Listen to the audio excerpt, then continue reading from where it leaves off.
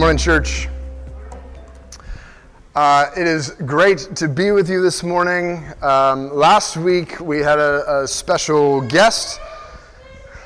Pastor Matt from Sebring came, and he was with you and shared a little bit of some shifts in thinking that we've been going through over the last really more than a year.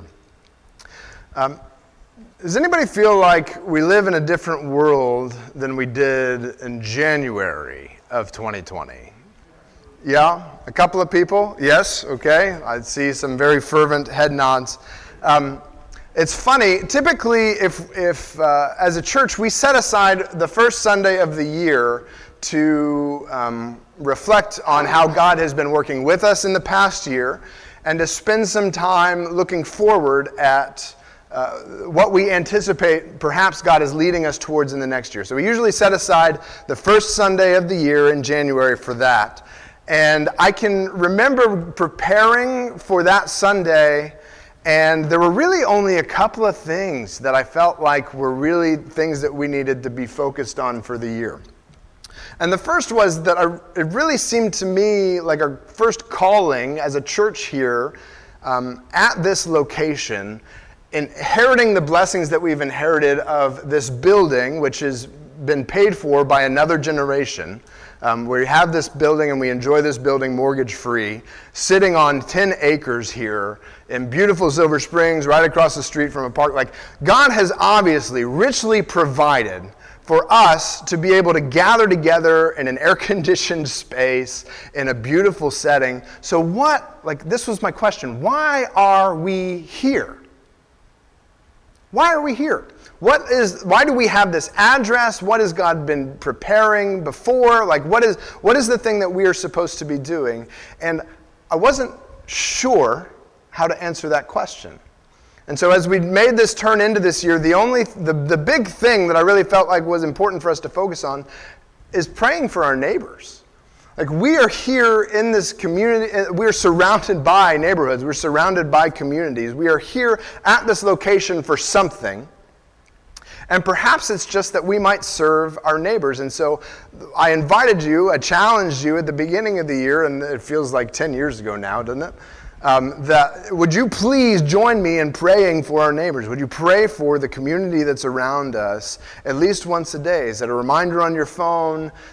Do something to just continually be reminded that, hey, like, that building is there for a reason. I'm part of that congregation for a reason, and I'm there to serve those people. And so that's why we went ahead and even covered over the sign that's out front. Our name is barely on that sign. The sign is really just a message to the community that we are here, but we're not here for us. We are here for them. And we're praying for them. We may or may not know them. Some of them we do know. Some of them are here this morning. But whether we know them or not, we want to be praying for them. We want for God to be working in their lives in whatever sense that may be. And that was really the big direction that I had for us going into this year. It's kind of simple. At the time, I remember being really underwhelmed by the vision. Like, I'm supposed to, as like the church leader, I'm supposed to like get up and give you a big vision for what it looks like to go into the year, and it's a brand new year, like Happy New Year, we're going forward and we're gonna take this hill. And all I had was I really would just like for you guys to pray for people. And I felt underwhelmed by that. And I'm really thankful I didn't have a big grand scope of how we were going to like quadruple in size and we were going to start a building project and all like that, like, which isn't really my thing anyway, but it was like I remember having some conversations with pastors in the last couple of months that say, yeah, I don't even want to listen to what I said in January because none of us knew what 2020 would hold for us. We've seen some unprecedented things, global pandemic, responses to a global pandemic, how that works out on the street level, how that works out on the national level, how that works out on the international level. There are questions that we've become accustomed to asking ourselves that had never crossed our mind before this year. It is now normal for us to consider, do I need to cover my face before I walk into this building? which was never something you thought about before. Like, unless, I don't know, maybe you have a history of robbing banks, in which case that might be something that you're asking yourself as you walk into a building. Okay, all right, Sarah, you're good. Love you, girl. But that's not a question, that wasn't even it wasn't even a consideration. And now it's an everyday question for us. And so I'm really thankful to God that he gave me something that was underwhelming for me, but which has, I think, shaped who I am, has shifted my focus, has allowed me to not be so focused on me and what I'm doing, but to consider how all of these big things are shifting around, how they affect the people around me, not just how they affect me. For instance, I have a really great internet connection at home. And I live just across Baseline. We're right around the corner. And we've got great internet. The church building here has fiber optic internet. It's the best internet that's available on the market. And the reason why we paid for that line to get run out here when we first started in 2014 is we thought if we bring fiber optic here this far and we're surrounded by these neighborhoods, then we will be able to bless our neighbors by giving them fiber optic, except that they ran it out to us because we are a business and they are not selling to residential areas. So it's here, it's close, we got it this far, but everybody around us is still functionally on dial-up or poor connections. And so when we were coming through, as we were navigating the pandemic, one of the questions we were asking is like, how are we serving our neighbors? And as I was interacting with our neighbors and people on the streets that surround this building, the thing that I kept saying, like, we're doing a live stream, we're meeting on Zoom, we're still connecting, the community is not gone, even though we can't gather in the building. And they say, that's great, except I can't use my bandwidth to join that. Like, I've only got a limited number of bandwidth, or I don't have a computer, I don't have a phone. It's like, okay, so if we are here for our neighbors, then how do we do that? And so that is why we have chosen to gather together. We have been meeting together in person. We're still doing the live streams with the people that have that. But now we have an avenue to invite our neighbors to worship Jesus together with us. And we're continuing to be cautious. We're all still wearing masks because, frankly, I'm not smart enough to know how best to do this. So we're going to err on the side of caution. And you guys have been great, and we've walked together through this. A year that we didn't anticipate. And if you've been walking with us through this, here's where I want to get to. If you've been walking here with us for any number of time, my suspicion is maybe there's a corner of your mind where you've looked around and gone, man, like nothing is the same. Even the little bit of momentum we had at the beginning of the year seems like it's fallen off. People aren't gathering in the room.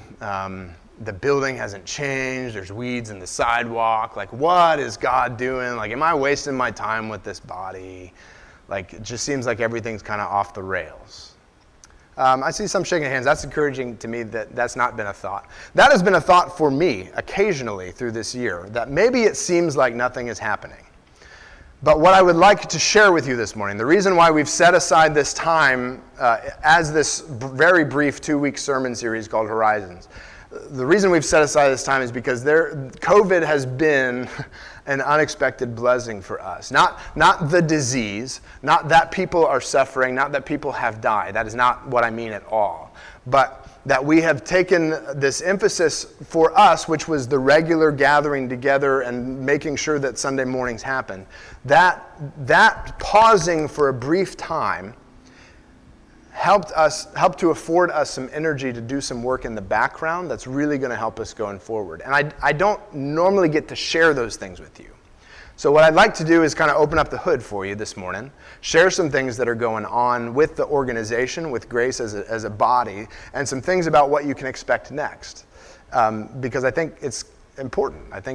And honestly, I think it's going to be encouraging to you. That's my hope this morning. So if you're a guest with us, and all of this is just Greek, like this is a brief intro to where we're at and where we're planning to go. If you've been with us for a long time, like this is what we have been doing, and this is where we're going to put our energy going forward, okay? But I'd like to do that by looking at the words of Jesus, because I'm kind of fond of him, and I think he's got some good things to share with us. So I'm going to invite you to open your Bibles with me to Matthew chapter 5. I'm going to flip there myself.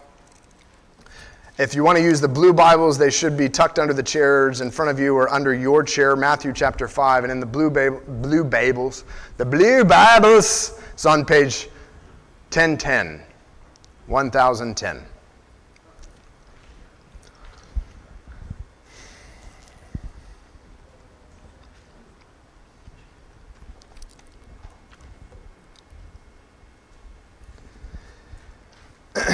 This is a passage this is a sermon that Jesus preached that he preached for several days.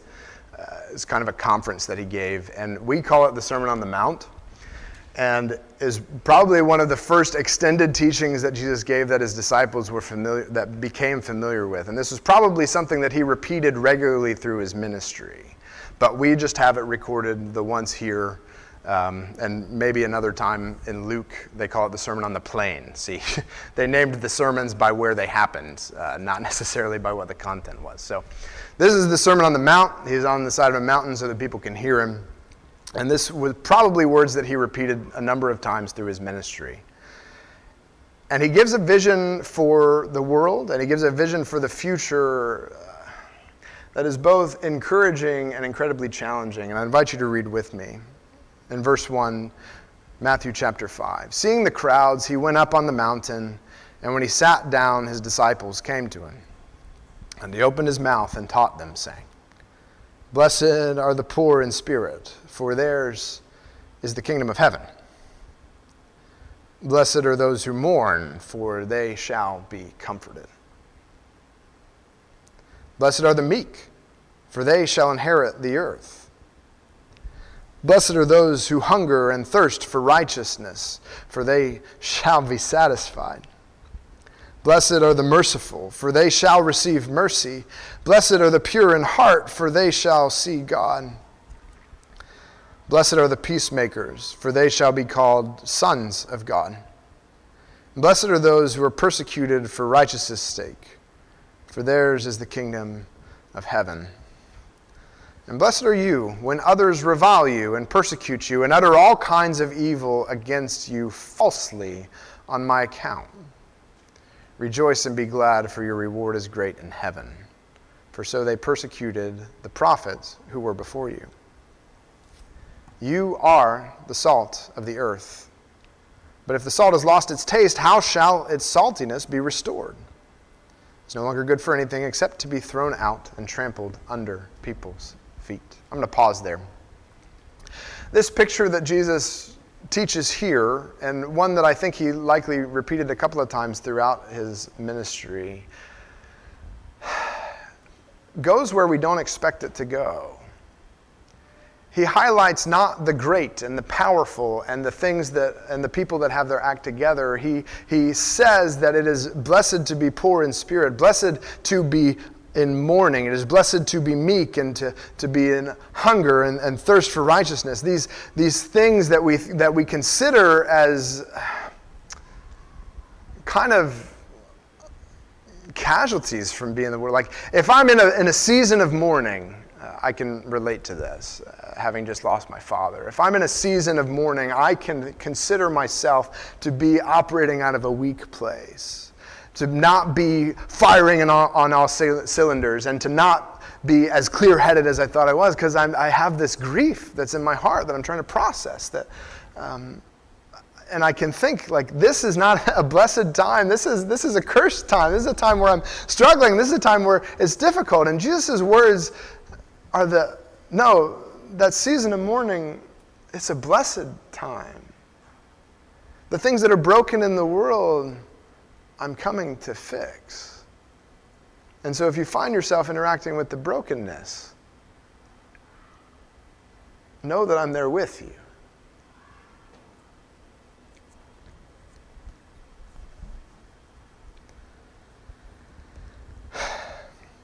This isn't a message that we hear repeated very often. And there's a lot of things I could say that I think would be distracting to the point. We all hear lots of messages over and over. We all are victims of advertising of all kinds. But this message is not the one that's resounding in our ears. The one that we hear beat over and over in our culture is, we need more strength, we need more power, we need more money, we need more stuff, we need more, we need more, we need more, we need more. And Jesus' message simply was, you're blessed. Because when you're suffering, I am near to you. And so I wonder what our neighborhoods would look like if they heard this message. And this was the one that rang in their ears. And this was the one that reverberated in their hearts, that when they got punched in the gut, these were the words that came out. I wonder what that would look like. And that really is what I would like for us to be able to see. Like, individually, when you come to suffering, and each of us comes in our own way, on our own day. I had a teacher who put it this way. He said, whenever we would, I'll tell you. He had a really unfair way of doing tests. The way that he would do tests is that he would give us a list of probably 50 questions. And he'd say, these are the questions that are on the test. I will ask you 2 of them. And when I ask you those questions, you will take the first question, and I will give you a book of paper. And you will just write to me everything you can remember about how to answer that question. And then you go to the second question, and you'll just write everything you can. So if you only knew a couple of things about the question that he asked, like, you'd write that down, and that's your test. But if you knew a bunch, then you could you could write a dissertation on it. So he's like, these are the 50 questions I'm going to ask you. I could ask you. I'm only going to ask you 2 of them, and you need to be able to write as much as you can about the questions that I ask. And as a college student, I can remember thinking, this guy is from Satan. He is an instrument of the devil, and I am not appreciative of this. And in his response to that weeping and gnashing of teeth that was occurring within my heart at that time, he said, listen, you don't know what's in a tea bag until you put it in hot water. He said, it's great. You might have all the information. But I don't know that until I put you into hot water. The things that come out of you when you are your most stressed, the things that come out of you when you are in the most frustrating situations, the things that come out of you when you're pressed, when you're in hot water, that's what's really there. And oftentimes I'm sorry for the things I said when I'm angry. And I like to think that that's not actually me. But when we get into hot water, we know what's actually in our hearts. And so it's easy on a Sunday morning to read the words of Jesus, blessed are the poor in spirit, for theirs is the kingdom of heaven, and go, yeah, sure, that's great, but like those people who are just down and out, those people who are broken, those people who just can't get their lives together, like, I really don't have time for those people. Like, they're just kind of a distraction. They're a burden on me. Like, hey, maybe not. And so my hope for us as individuals is that when we come into hot water, when we come to that time of trusting, that these are the things that come out of us, that we look like Jesus, that we identify with him. So I told you I was going to tell you about the church. Like, one of the things that is something we don't talk about a ton, but something that I think you probably ought to be aware of, is that we are actually a ministry of another congregation. Pastor Matt was here from Sebring last week. And I guess we're at 15 years ago now. 15 years ago now, that congregation decided that, or they heard that the congregation who was in this building at the time was prepared and under contract to sell this building to a funeral home. They were going to call it quits. They were going to close the church. They were going to sell the property, and that was it. And so the church, that broke the church in Sebring's heart, and they said, we really want for this to continue to be a light for the gospel in this community. Like, please don't sell the building. Let us help you. And they didn't know what they were signing up for. They did that 15 years ago. Matt shared last week that they've spent close to $250,000 supporting the things that have been going on here over the last 15 years between here and Lakeland. And like, it's been a cost to them. But they really wanted to invest in what the gospel was doing here. And so we here are able to enjoy the blessings of what has happened there. But as I consider what I'd like for us to be individually, like, I also have to consider what it looks like for us to be as a community. as a community, I'd like for these words of Jesus to be transformative to us, but I'd like to see them transform our neighbors here in Ocala, but in Sebring as well, and in Lakeland. And this is a thing that for a long time, the plan was, here's the plan. And I don't know if you picked up on this in what Matt was saying last week. The plan was Sebring would get Ocala shored up. They would get us to the place where we were self-sufficient, and then they'd send us on our way. They'd let us go off and do our own thing, and we're not beholden to them. We don't owe them anything. Like, we're our own church because now we're self-sufficient. And what has changed in the last couple of months is we've realized, and this is something I do know you picked up from what Matt said last week, what we have realized in the last year or so is that we are stronger together. That this idea of splitting apart and separating and us being on our own, like, we can do more. We can work better. We will have a better return for our work if we continue to work together.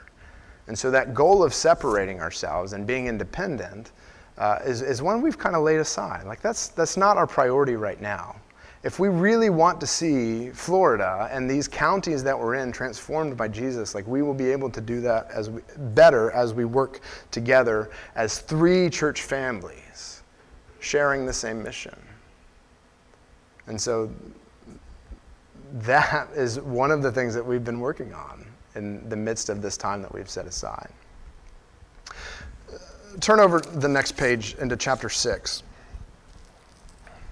And this is something that's going to be familiar to you.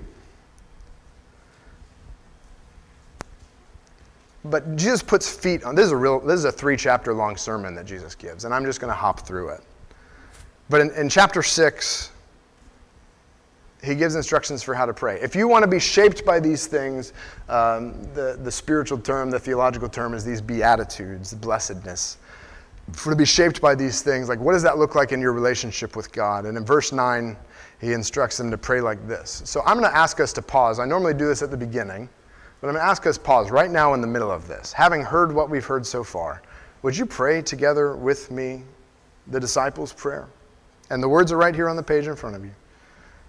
And these aren't like magic words, but they are a model that show the heart that believers, that Christ followers are to have when they come to God. Would you pray together with me? Our Father in heaven, hallowed be your name. Your kingdom come, your will be done on earth as it is in heaven. Give us this day our daily bread, and forgive us our debts, as we also have forgiven our debtors. And lead us not into temptation, but deliver us from evil. Amen. His kingdom come, and his will be done.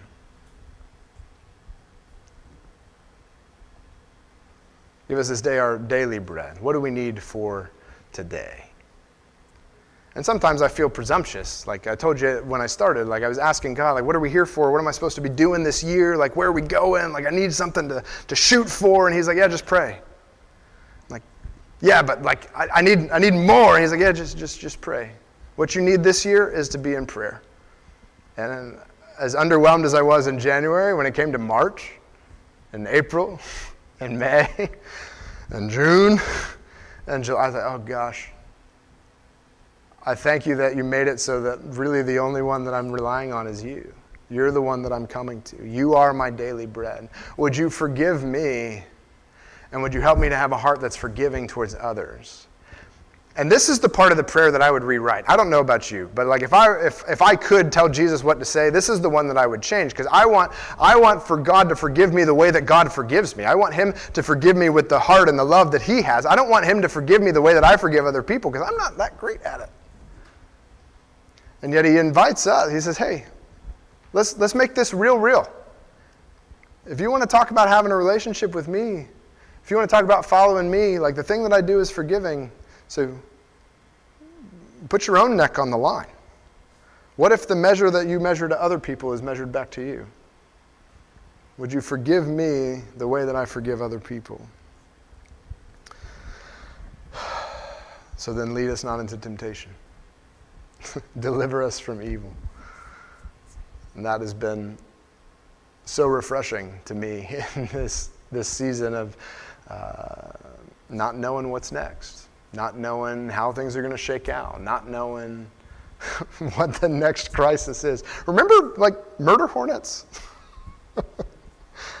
I don't know how God delivered us from that. That could have been real bad. I joke. But seriously, like, this is the vision. And again, like, you're like, okay, that's church stuff, Michael. That's real underwhelming. But if this is what comes out of us when we're put into hot water, imagine how weird we will be to our neighbors. If you're the only calm person in the room when there's a crisis, people are attracted to that. When you're the only person who, like, has peace when the world blew up, what is going on with you? And so while it's simple, while it's kind of easy on a Sunday morning after I've taken a shower and put a collared shirt on, like, I really think that this is his desire for us walking through the week. I read a book it's probably been a number of years ago now. And I don't necessarily recommend it to everybody to read. I don't necessarily agree with it very much. But God used it with me in a very special way. The book was called Living Forward by a guy named Michael Hyatt. And I'm not saying I recommend it, but I'm just letting you know where I got the information.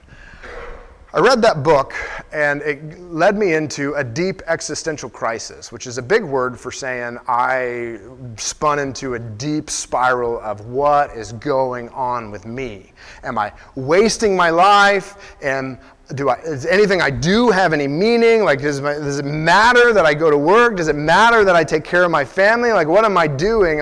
And you can hear this sometimes in Ecclesiastes, which is probably why it's my favorite book. But I read this book, and I spun in this existential crisis, and he starts the book with this. He said, consider your funeral. What are people going to say about you when you're gone? So you might be able to guess some of that. He says, what do you want for people to say about you when you're gone? And if there's a discrepancy, the temptation for us is to say, well, if there's a discrepancy, then I need a better, like, public relations campaign. If there's a discrepancy between what people are going to say and what I want for them to say, then I need to polish up the outside. I need to make sure that people think better about me than they already do. And he makes this point. I don't know if he makes it or not. The thing that I drove away from it with was this. It doesn't matter whether you have a good PR campaign, a public relations campaign. It doesn't matter if your advertising is good if you don't actually have the qualities you're advertising. It doesn't matter what people think about you if what they think about you is a lie and you know it. That the thing that we need to invest in is our character and who we are, and the rest of it sorts itself out. And either you live knowing that what you're projecting is a lie, or you develop a good character, you walk with Jesus, and such that when people are at your funeral, if they say things about you that are not true about your character, then they are the ones who are living with the lie. It's not you anymore. And that's a different problem. That's somebody else's lane. That's something that the Holy Spirit's going to have to work with them on. And I say all that to say, like, when we put a sign out that says we're praying for our community, it doesn't matter if that's a nice sentiment. I don't care if anybody believes that we actually pray for them. I care about whether or not we actually pray for them. Because if I am praying for our neighborhood, then whether I put the sign up out there or not, they're going to find out. I run into these people. It's interesting. It actually happened yesterday. I met a lady who I had met before. We'd crossed paths a little bit, and she says, oh, this is my neighbor. She lives across the street from me. And I said to her, oh, you have that long bench swing with the really nice flower bushes. And she's like, yeah. Like, you stalking me? Like, how do you know? I said, no. It's weird, but it's not, like, weird in the way that you think it. Like, I've actually been praying for you. And, like, I'm really excited to meet you. Like, how is your family? And like to be able to have that interaction is a lot better than like, yeah, we're the church with the sign about praying for people, and I actually haven't been out there praying for you. You know what I'm saying? If you have the character, it doesn't matter what the PR is. And so that's what I want for our focus to be. That's why we pray together the Lord's Prayer. Why does it matter? Why do you care? Can I show you the scariest Bible passage in Scripture? Matthew chapter 7.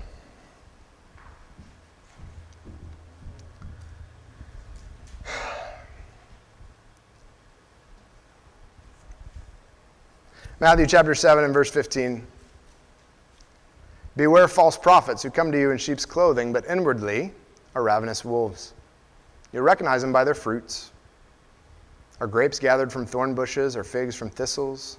So every healthy tree bears good fruit, but the diseased tree bears bad fruit. A healthy tree cannot bear bad fruit, nor can a diseased tree bear good fruit. Every tree that does not bear good fruit is cut down and thrown into the fire. Thus you'll recognize them by their fruits. That's not the scary one. That's pretty easy. That's the intro to the scary passage. But that's pretty easy to get. That's exactly the point I just made, that your character is what grows out of you, and the fruit that you have is the thing that matters, right? We get that. There are people with really great PR campaigns that are terrible people. And we sniff them out eventually. But like we get that. That's not surprising. Right? Here's the scary passage. Verse 21. Not everyone who says to me, Lord, Lord, will enter the kingdom of heaven.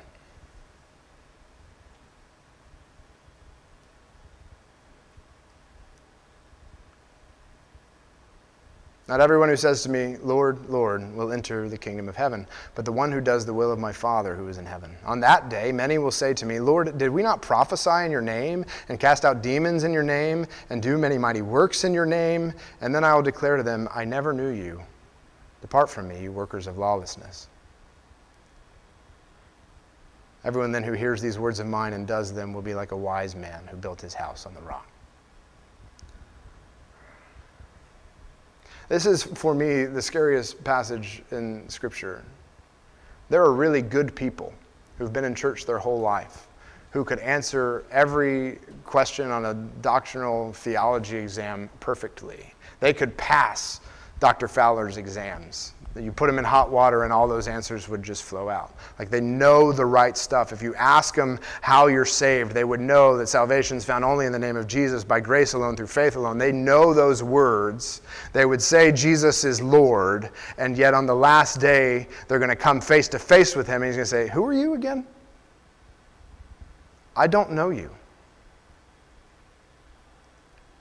And that for me is the scariest thing, that we together could live our whole lives together. We could be in this church. We could be reading the Word of God. We could think that we are learning and growing and walking with Jesus, and at the end be surprised to find out that he doesn't even know our name.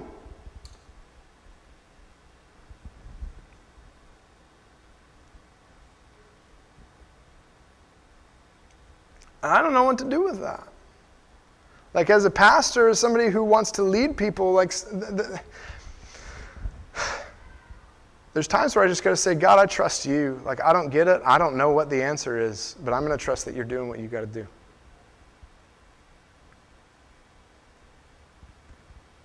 But I don't want for us to show up at the gates on the last day and for Jesus not to know who you are. The worst thing, as a pastor, the worst thing would be for you to show up at the gates of heaven and say, I was part of Grace Church. Like, Pastor Michael was great. I love that guy. Like, he preaches so good. Like, I love being there. And Josh was leading music, and I sang, and I felt feelings when I was in that room. And it seemed like the Spirit, like, it seemed like you were there. You were in the room, weren't you, God? Like, don't you remember? And then we were serving our neighbors. We were out cutting their grass, and we were taking care of their lawn. And we didn't ask for anything in return. And they were like, man, your church is so great. And, like, we want to be a part of that. And there were people engaged with that. Like, God, like, Jesus, you were there. Like, don't you remember me? And he's like, I don't know who you are. And so aside from all the organization, aside from all of the things that are going on, like my heart for you isn't that you become a part of Grace Church and that you become invested in this ministry. If you become invested in Grace Church and you miss Jesus, then I have failed you.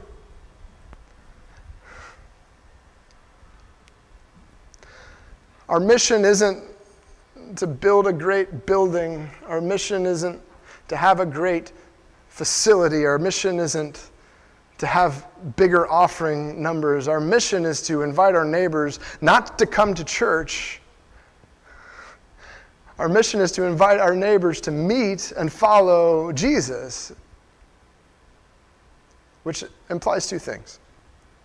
One, that we know who we're introducing them to. Wouldn't it be a shame if I introduced you to somebody that I didn't know?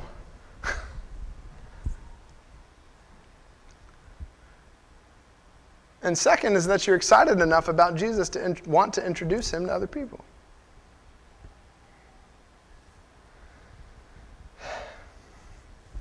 So I long to see the gospel of Jesus transform Florida, Marion County, and Highlands County. Like I want to see that happen. I'm willing to work together with the crazy guys in Sebring to make that happen. But I also want to clearly redefine Jesus in the hearts of our neighbors, because there are people who know his name. There are people who would call him Lord. There are people who would say, I know what the plan of salvation is, and he doesn't know them. Which means I've got to do some redefining. I've got to ask some hard questions. I've got to get to know people. I've got to let them get to know me.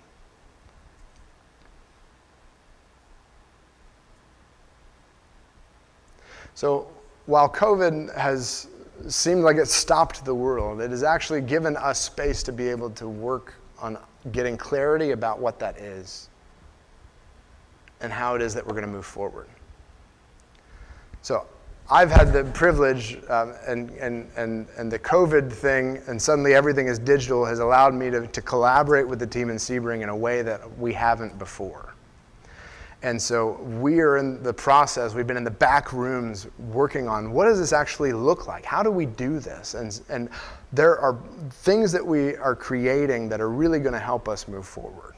And I just want you to know that. If it feels like maybe nothing's happening, it's like this. All right, when you have people coming over for dinner, what's the one thing you never have enough of? Food, okay. Space, yeah, all right, yeah. Chairs. For me, maybe you're like me, the thing when I've got people coming over to my house, the thing I never have enough of is time. Like I don't have enough time. Like I have to go get the chairs. I have to clean the house. I've got to get the kids' toys up from underneath people's chairs. I've got to actually cook the food, which I actually am not all that great at doing. Like thank God for Jesse.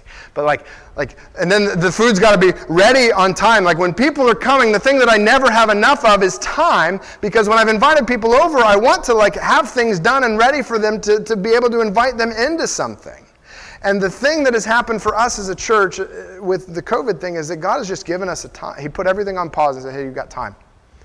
You've got time to get things ready. You've got time to set the table. You've got time to clean up the things, clean up the corners. You've got time to invest in the character that you need for what I have next for you. And I wish I could give you a clear picture of what that looks like. But all I have is what he's given me. Pray for your neighbors and be the church, be the people that you want for people to say you are. Don't tell them what you are. Be what you are. And then it's on them if they want to live with a lie.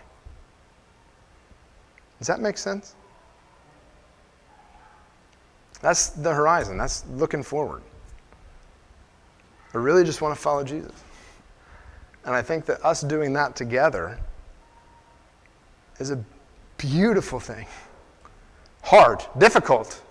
I'm sorry y'all have to deal with me. I would much rather you had somebody better. I'm sorry, it's hard. It's sticky. It gets uncomfortable. But golly, it's beautiful. If it was clean and polished and chromed out, it'd be nice. But I don't think it'd be beautiful. But when Jesus is working in each of our hearts and drawing us closer to him, and we're moving together and we're inviting our neighbors to meet and follow him, that is beautiful. And that's the thing that I'm excited about. Would you pray together with me?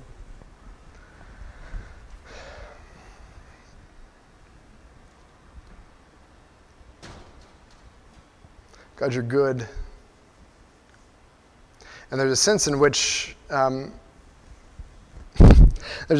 we didn't get to choose when we were born. We just found ourselves alive in the world and had to figure out how to deal with it. And there are circumstances that have led us to being in this location. There are circumstances that have led us to being in this building together, to be being made a church and belonging together. There are saints that are not in this room to whom we are indebted. The generation of the congregation in Ocala beforehand that made the decision not to sell.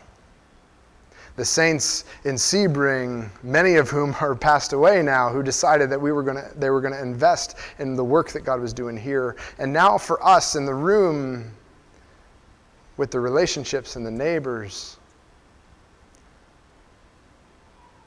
God, we just want to be faithful to you in the moment that you've given to us.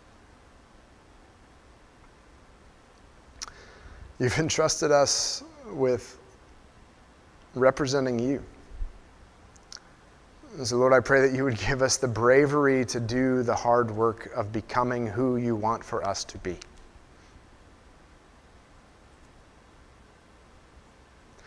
And that is not something we do by ourselves. That is not us pulling up our bootstraps and trying harder to be righteous people.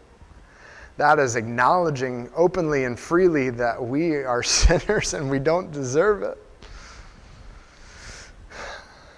But it's your kingdom and your will that's being done. That you have redeemed us and bought us and forgiven our sins, and now you are inviting us to walk with you.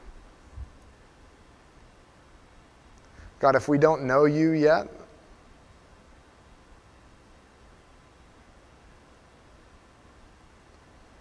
would you help us to know you?